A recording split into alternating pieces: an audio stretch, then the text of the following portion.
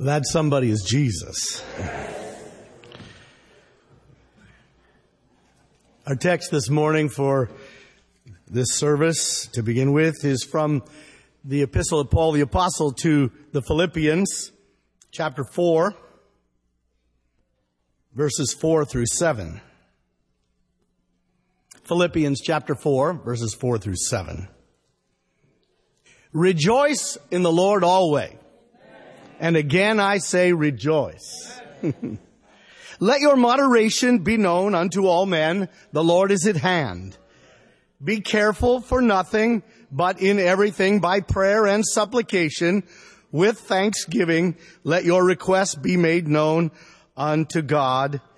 And the peace of God, which passeth all understanding, shall keep your hearts and minds through Christ Jesus. Like all Bible texts, this text has a context, and it is written to a church in Philippi, which was a major Roman colony on the Greek mainland in the province of Macedonia. Paul the Apostle visited this city on his second missionary journey, and you can read about that in Acts chapter 16. It's there that he met Lydia, wealthy woman of faith. It's in this city that a slave girl was delivered from demonic oppression. And as a side note, Paul and Silas were jailed because of that. But God was in that also, because that's where we read the story of the Philippian jailer who was converted along with his family. And so that provided the basis of a small group of believers in this mostly Gentile Roman city. Paul's now writing back to them, and it's in this book that we read the majestic words with the theme of consecration and commitment and joy to believers. Words like this: for me to live is Christ, and to die is gain. That's in chapter 1, verse 21. In verse 27 of chapter 1, it talks about how we should strive together for the faith of the gospel. In chapter 2, he quotes possibly one of the earliest Christian hymns saying, "Let this mind be in you, which was also in Christ Jesus." And he goes on to talk about how Christ humbly subjected himself to Calvary and offered his life a ransom so that we could be brought back into fellowship with God through salvation. He notes a little later in chapter 2 that it is God that is working in believers, even in a crooked and perverse generation, much like the one that we are in today. And that during that time of our life, even within a crooked and perverse generation, we are to shine as lights. It's in this same book in chapter 3 that Paul says he counted all things but loss that he might win Christ and be found in him, not having his own righteousness, which was by the law, but that he might have the righteousness which was by faith. Thank God that we still teach sound doctrine, that souls can be saved by grace through faith, that Jesus died on Calvary and sins can be forgiven and deliverance can be wrought, that souls can press in and be sanctified holy and find holiness and purity in this wicked and perverse generation. Chapter 4 begins with several declarations. The first in verse 1 says this: "Therefore, my brethren, dearly beloved and longed for, my joy and crown, so stand fast in the Lord." He reminds them, you are a loved people. First by God, and also, in this case, Paul says, you're loved by me. I was there, I worked with you, and I don't know if we often look up and down this platform at these pastors, but you know, they love you. Jesus loves you, but they do too. No one here has anything in their hearts except love toward the saints and wanting the very best for them and wanting them to prosper in the gospel. Paul felt just that way. He went on and in verse 2 of chapter 4, he recognized that we are human, and he admonishes a couple sisters, Euodias and Syntyche by name, that they need to get their act together. That's my paraphrase, of course. He says they should be of the same mind in the Lord, indicating to me, actually what we've heard earlier in teachings, that Christians, even godly, saved, sanctified, and baptized people have different opinions and different personalities, and that there are times when we have to subject and submit ourselves one to another in order for there to be unity and God's blessing to flow. Amen? He then talks to a brother in the church to encourage those that are around about him to work together in unity, and he tells them to encourage the sisters that work and the brothers that work, and that's what we do at this camp meeting, walking along the paths and in the services and around the altar. Ideally, we're encouraging one another. Of course, we're praying for ourselves and our needs, but we're also praying one for another. And then he says, here's how your life ought to be lived: with joy, no matter the circumstance. Now, I had no idea what testimony would precede this teaching, but I want to tell you something. God intends for all of us to rejoice forevermore. Amen. He says, and again, I say rejoice. Amen. Don't forget that. And again, I say rejoice. And again.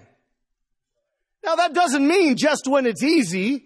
That doesn't mean just when it's going well. That means in whatever situation, salvation brings to a human being a change of heart that overshadows all the circumstances of life. That overshadows the difficulties and the problems. That overshadows the politics. That overshadows the difficulties, the disappointments. And then, which will be the focus of our teaching, the apostle says, let your moderation be known unto all men. The Lord is at hand. What does it mean to live a life of moderation? What does Paul mean in this short little power-packed verse? He says, I believe that if we look at the original word that this is translated from, it comes from a couple root words. Literally, it is translated in some places as mild and gentle and patient. But the root words, each of them have a meaning that I think we can expand on a little bit this morning. And the first means that we are to point toward something. Our moderation is supposed to point towards something. Now, the second word says we are to be a resemblance of something. Now, those two words together are translated into this word, which is moderation here, and patient and meek and mild. And the reality is here, the apostle is telling them, the life that you live should point towards something. And that is the Lord Jesus. The life that God has given you, transformed by the blood of Jesus and empowered by the Holy Spirit, should resemble something. And that is Jesus.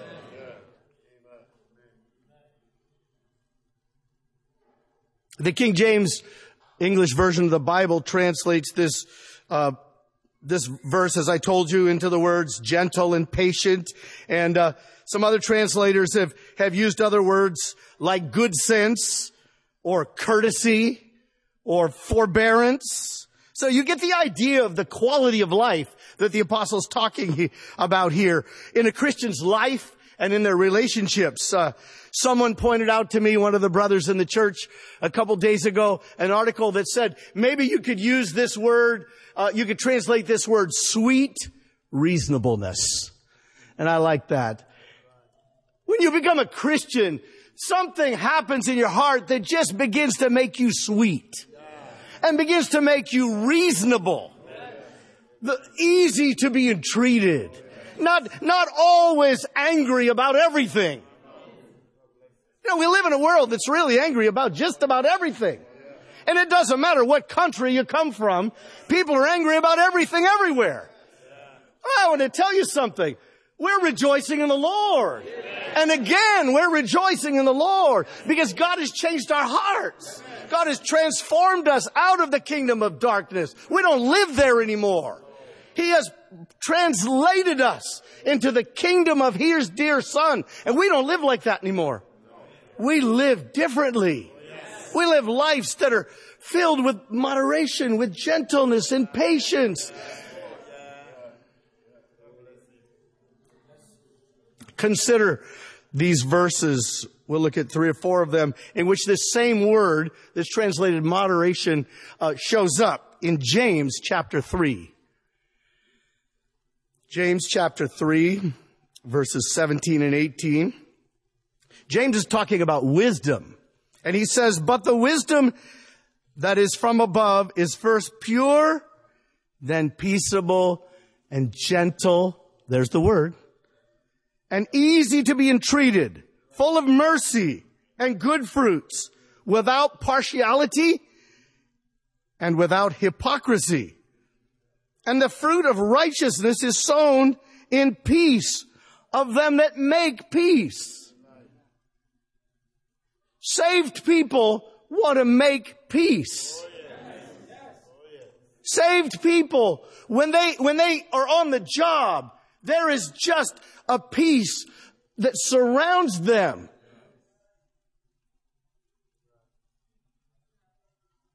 That's how it's supposed to be. They are not always the center of controversy. They're not always looking for, we would say, scabs to pull. They're living for the Lord day in and day out, and the world begins to know. Paul told a couple of young ministers, young pastors, how they needed to behave as leaders. 1 Timothy chapter 3, verse 3, and talking about the qualifications for those called to the ministry, he talks here about them not being given to wine, no striker, not greedy of filthy lucre, but patient. That's the same word in the original. Patient, moderate, gentle. It says here, not a brawler, not covetous. So Paul tells Timothy, this is what your life as a leader needs to embody. We're all, even us pastors, are all works in progress. I think Brother Mark said that early in the camp meeting, and I thought to myself, amen. We're all still learning. I told someone, I hope by God's grace that I'm a little better at working with God's people than I was however many years ago it was when we started. I hope we've learned a thing or two, but we have not just learned. Brother Lois Carver, our former superintendent, he told me once as a young pastor, do not say you have learned. He said, say you are learning. And we are all learning. We are all learning to live moderate, gentle lives before the world, because that's what will win them for Christ.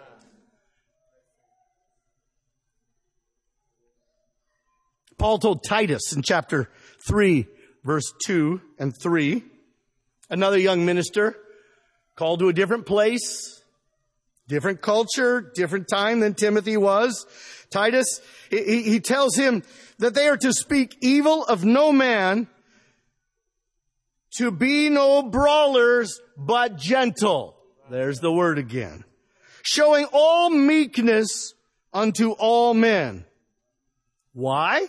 He says, for we ourselves also were sometimes foolish, disobedient, deceived, serving divers lusts and pleasures, living in malice and envy, hateful and hating one another.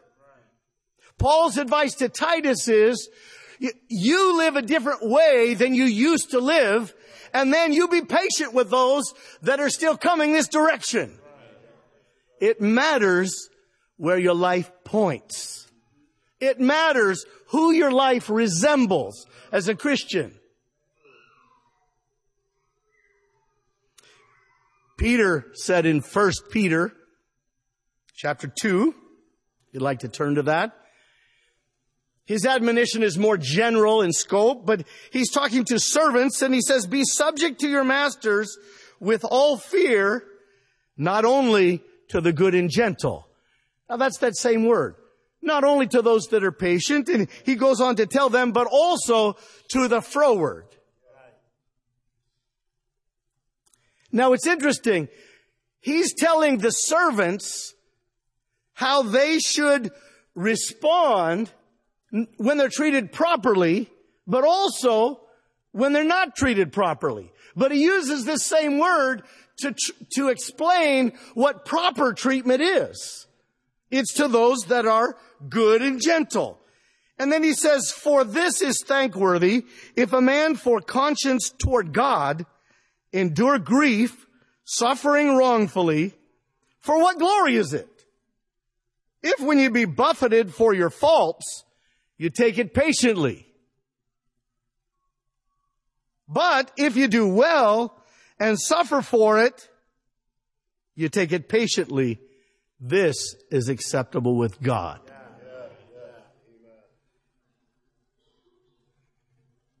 In our country, and thank God for our country and the privileges that we have, and the freedoms that we have to worship, and we appreciate that. But we focus, even our Declaration of Independence does, on the inalienable rights that we have that are given by God. But I believe we have to be a little careful, especially those of us that are American, that we don't get so fixated on our rights that we forget that in the kingdom of God, our rights are not the most important thing. God's will is the most important thing. We know that from the example of Jesus, who was meek and gentle, and who in the Garden of Gethsemane said, Father, if it be possible, let this cup pass from me. Jesus was the King of glory. He's seated at the right hand of the throne of the Father. He said to Pilate, don't you understand that right now I can call 12 legions of angels and they will deliver me? But he said, nevertheless, not my will, but thine be done. No wonder earlier in the book of Philippians, Paul said, let this mind be in you, which was also in Christ Jesus, who being in the form of God, thought it not robbery to be equal with God, but made himself of no reputation. Humbled himself, became obedient unto death. Even the death of the cross. When you think you have rights, God has rights. He created the heaven and the earth. He sent heaven's most precious jewel to redeem you, and he gave up his rights so that you could enter into glory. So be careful about arguing for your rights. We want to live right, and we appreciate the privileges that we have that are given by God. But the way that we live as Christians needs to embody the example of Christ. It seems Peter, James, and Paul all understood, as we should, that pointing to Christ and resembling Christ should be the way that life is lived. Now, as a holiness Pentecostal church, we are unapologetic in preaching and teaching that Christ brought not only deliverance and forgiveness, but a new, different, eternal way of living. And this way of living is infused into every part of human existence. Our home, our family, our church, our schooling, our employment, our entertainment, our friendships. There is no place in this universe in which God's influence and authority is to be excluded. So what does moderation look like on the ground? Up close and personal in various areas of life. Take a moment or two to look at that. Families. The scripture tells us that husbands are to dwell with their wives, giving honor unto them as the weaker vessel. That's 1 Peter 3:7. Reminds husbands that their wives are heirs together of the grace of life. Jesus died for your spouse and not just you. I'm reminded of some friends we have that told me a while back. They said I believe it was the wife said, God just put it upon her heart that my husband is also my brother in the Lord, and I should treat him at least as well as I treat the other brothers. She's here this morning. And so is he, and they're sitting together, and he knows that she is his sister. And he treats her the same way. And I know that because I've traveled with them. That's how we are to live moderately in our families. We don't go home and treat our spouses differently than we do people at church.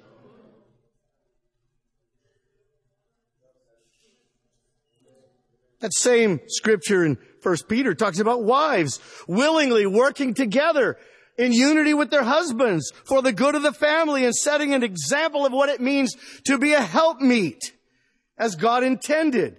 Teaching our children to love the Lord and value God and His Word and the fellowship of the saints. And when you value God's Word and when you value the gathering of God's people together in the church, you have a wonderful, dual manual for how moderate life is to be lived. When we were raising our teenagers, and they're adults now raising their own teenagers, but in those days I remember praying, oh God, bring some people into my children's life that live for you. So when they won't listen to me, they will listen to them.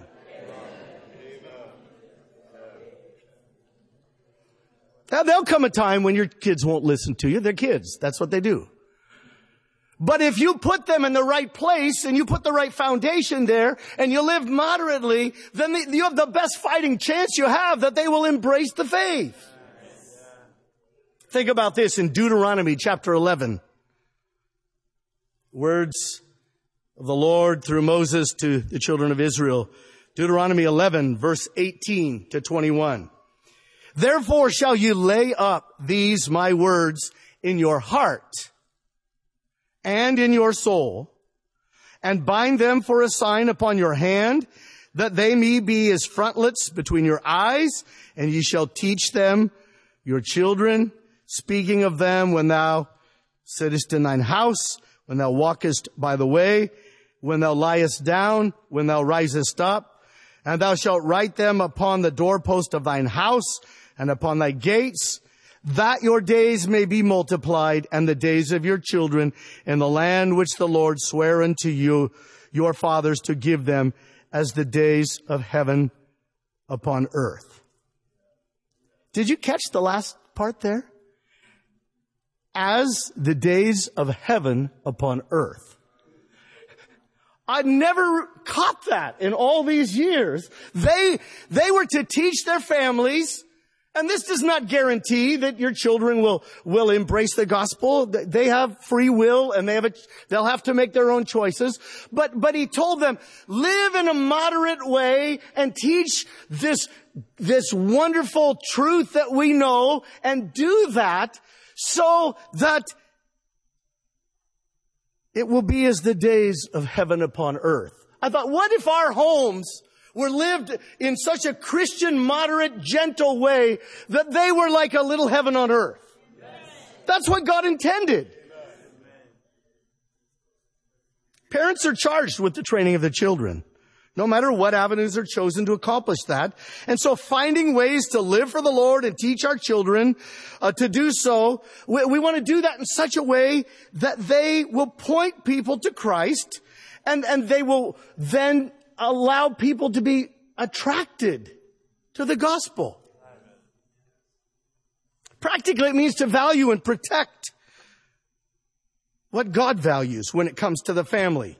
It means that not every activity, not every form of entertainment, not every choice would be considered moderate or wise, and certainly would not necessarily point to Christ or make us reflections of His loving, gentle, and sacrificial character. My wife's father, who's now gone to be with the Lord, had a saying that I'll share with you this morning. He shared it as we were raising our children. And when it would come time to make a choice about something, Grandpa would always say, well, where does it lead? In fact, Grandpa said that enough times that my children, his grandchildren, whenever they would come up to a choice, they would even sometimes rehearse to each other. You know, they'd look each other and with a little bit of humor say, well, where does it lead? And while they were making a little bit of fun of Grandpa, the reality of the matter, Grandpa was imparting moderation to them and truth, that the choices they made and which direction they were pointed mattered. Remember, we're supposed to point toward Christ. We're supposed to resemble Christ. And so the question not always is what you're doing okay, but it is, what is the trajectory? What is the direction that it is headed? Some years ago when I was a young pastor, Brother Lois Carver was giving me some counsel, and he said, you know, you can have two people in the church that are doing the very same thing, but you might treat them or handle their situation differently because it matters which direction they're going. The action may be the same, but if they're moving from a place of not knowing God at all and moving closer and closer to God, you will handle that with gentleness and kindness in one way, encouraging them forward. On the other hand, if they've been close to the Lord and they're drifting away, farther and farther away, you might handle that in a quite different way than you would, even though it's the exact same thing. So young people, do not be too hard on your parents or on your pastors or Sunday school teachers when they, hopefully with love, try to help you point your life toward Jesus. Try to help you live your life in a way that would resemble Jesus. You can be sure where you go, what you wear, what you watch or listen to, all of those things point somewhere. They're reflective of someone or something. May God help us that they will point to Jesus. May God help us to be reflections of His character and not just the young people. Did you hear that? I said not just the young people. Sometimes we can get older and we've got all the standards down perfectly, and I mentioned this to a Sunday school class earlier in camp, but we can get a little stiff. And we can forget the mercy that was extended to us, the gentleness and the kindness and the meekness that was extended to us when we were new converts. We need to make sure we extend that, because that is what causes people to want to live for Christ. What does it mean to be moderate in church? Well, it's a commitment to Christ. It's a commitment to each other in unity. And while our commitment to Christ is an individual one, for sure, our lives are also lived together in community, or better put, in unity.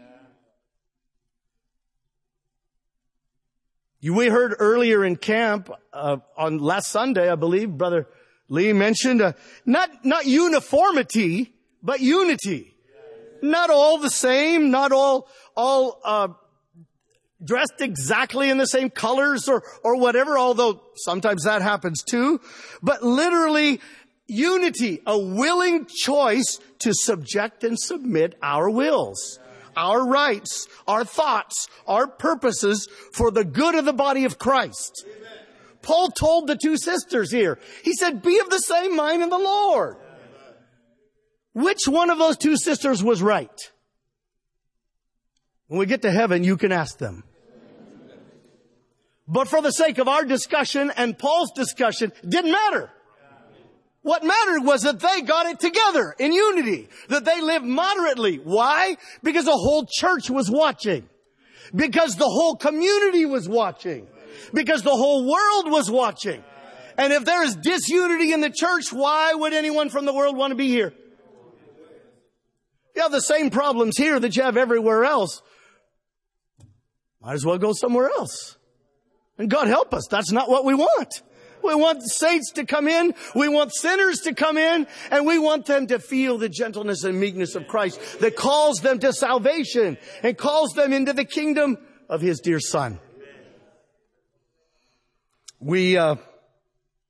Moderation means faithfulness in worship and in service.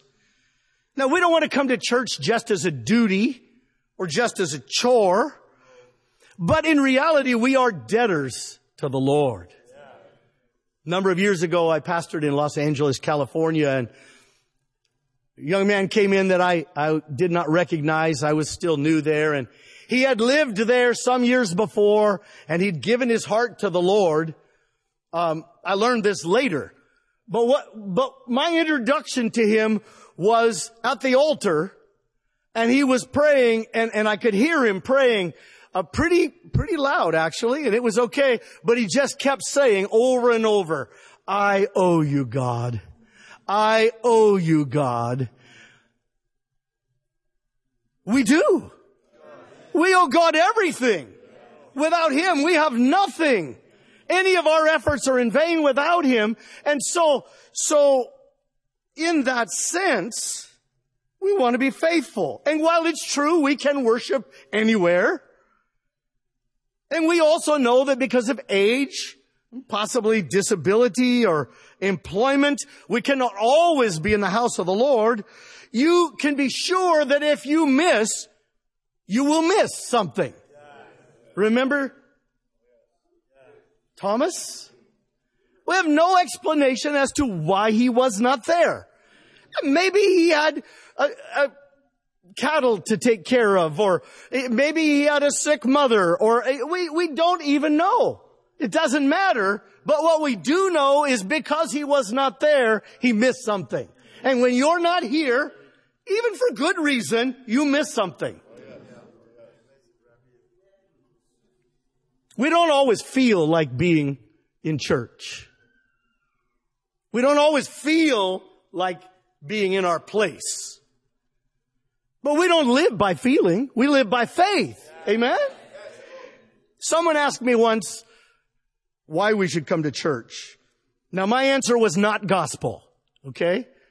But I just told them quickly, I said, well, 65 or 70% of the time, you ought to come to enjoy worship and fellowship and learning and all of that. And I said, maybe another 20 or 25%, you ought to come because there are children and fellow believers that are depending on you.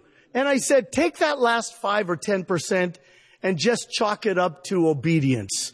God calls us to be here, so be here.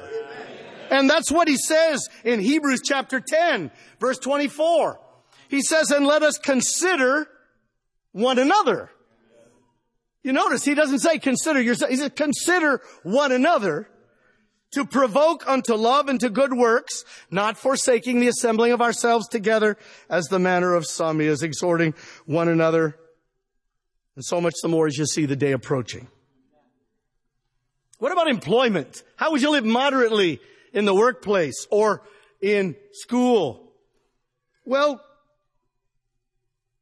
honorable, ethical work with a purpose, not taking advantage of someone else, but instead serving. Diligent work with employees or as an employee with contentment. Jesus told the centurions when they said, what should we do? The Roman soldiers. He told them how they should live. And one of the things he said is, and you should just be content.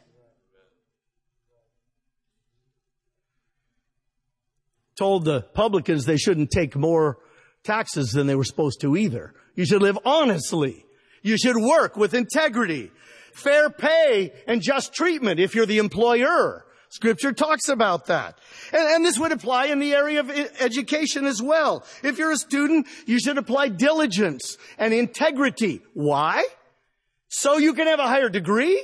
So you can have the acclaim of graduating magna cum laude? No.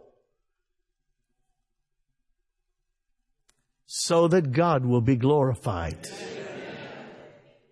Moderation understands that we work to glorify God, and then God, according to Philippians 4:19, provides our needs.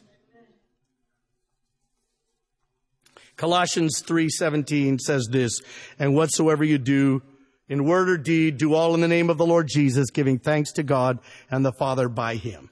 Our lives are to be lived for the benefit of the world around us, not ourselves. Not to be hidden, not to be lived only at church, but to be known by the world around us. To store clerks and business associates, classmates, I would not be here today if a shy young lady in high school had not lived a moderate Christian life.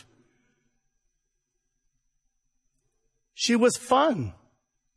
She was full of joy, but she did not live like everybody else.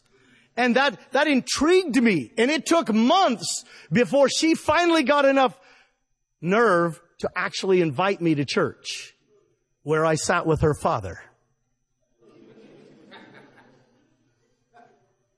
I'm still here. We'll finish. I know maybe you feel like I sort of switched topics when the title was The Lord is at Hand. There are 2 reasons why you need to live this kind of moderate life. And those reasons are, the Lord is coming. But maybe even more importantly than that, the Lord is here. He is at work in the world around about us. We don't just get saved, sanctified, and baptized, and then God shoves us off to live until He comes. No, He walks beside us day by day, even in dark times. In the book of Jeremiah, we won't turn to it, but the Lord tells the children of Israel that are going to be sold into Babylonian captivity that they are to build houses, they are to raise their children, and they are to pray for the peace of the city where they are. They are to live moderately. Consider Daniel and the 3 Hebrew children. They're a great example of moderation. They stood up against the culture. We celebrate the 3 Hebrew children that stood when Nebuchadnezzar's idol in the plain of Dura was there. But if you read the entire context, you find that Daniel and the 3 of them long before that were living moderate lives. And when they wanted them to eat the king's meat, they simply offered an alternative. How about if we have pulse? They didn't fight. They just said, we live differently than that. And when they did that, God blessed them. And God gave them favor. And it is true, sometimes we have to come face to face with the reality and take a stand. But if you have to take a stand, you had better have started living moderately long before that, or no one will believe your stand. Daniel lived through 4 political administrations in Babylon. 4. And do you know what? They knew his reputation. Even the king. The people he worked with did, because they said the only way we can trip him up is by the fact that he prays all the time. Well, that's a good reason to be tripped up, I guess. If you pray all the time and people have a problem with that, well, they'll have to deal with that. But the king also knew, and he immediately came to Daniel and he said, your God will deliver you. How did the king know that? He knew that because of those 80 years of consistent Christian living. Moderate Christian living.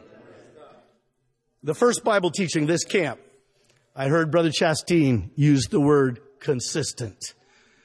And as we're coming close to the end of camp, I'd like to encourage you all. If you don't know the Lord, of course you need to get saved. You need to seek your deeper experiences.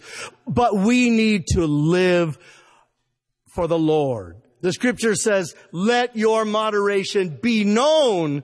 The Lord's at hand. Now is not a time for us to circle the wagons and to hang on for dear life, because Jesus is coming. Thank God he is coming. Now is the time for us to live for God. Now is the time for us to build gardens. Now is the time for us to reach out to the lost. Now is the time for us to spread the gospel. God will help you if you will pray. We're going to sing a song of invitation. May the Lord help us, each one, to embrace the gentleness and meekness which is in Christ and live for him. 142 is the number. God bless you.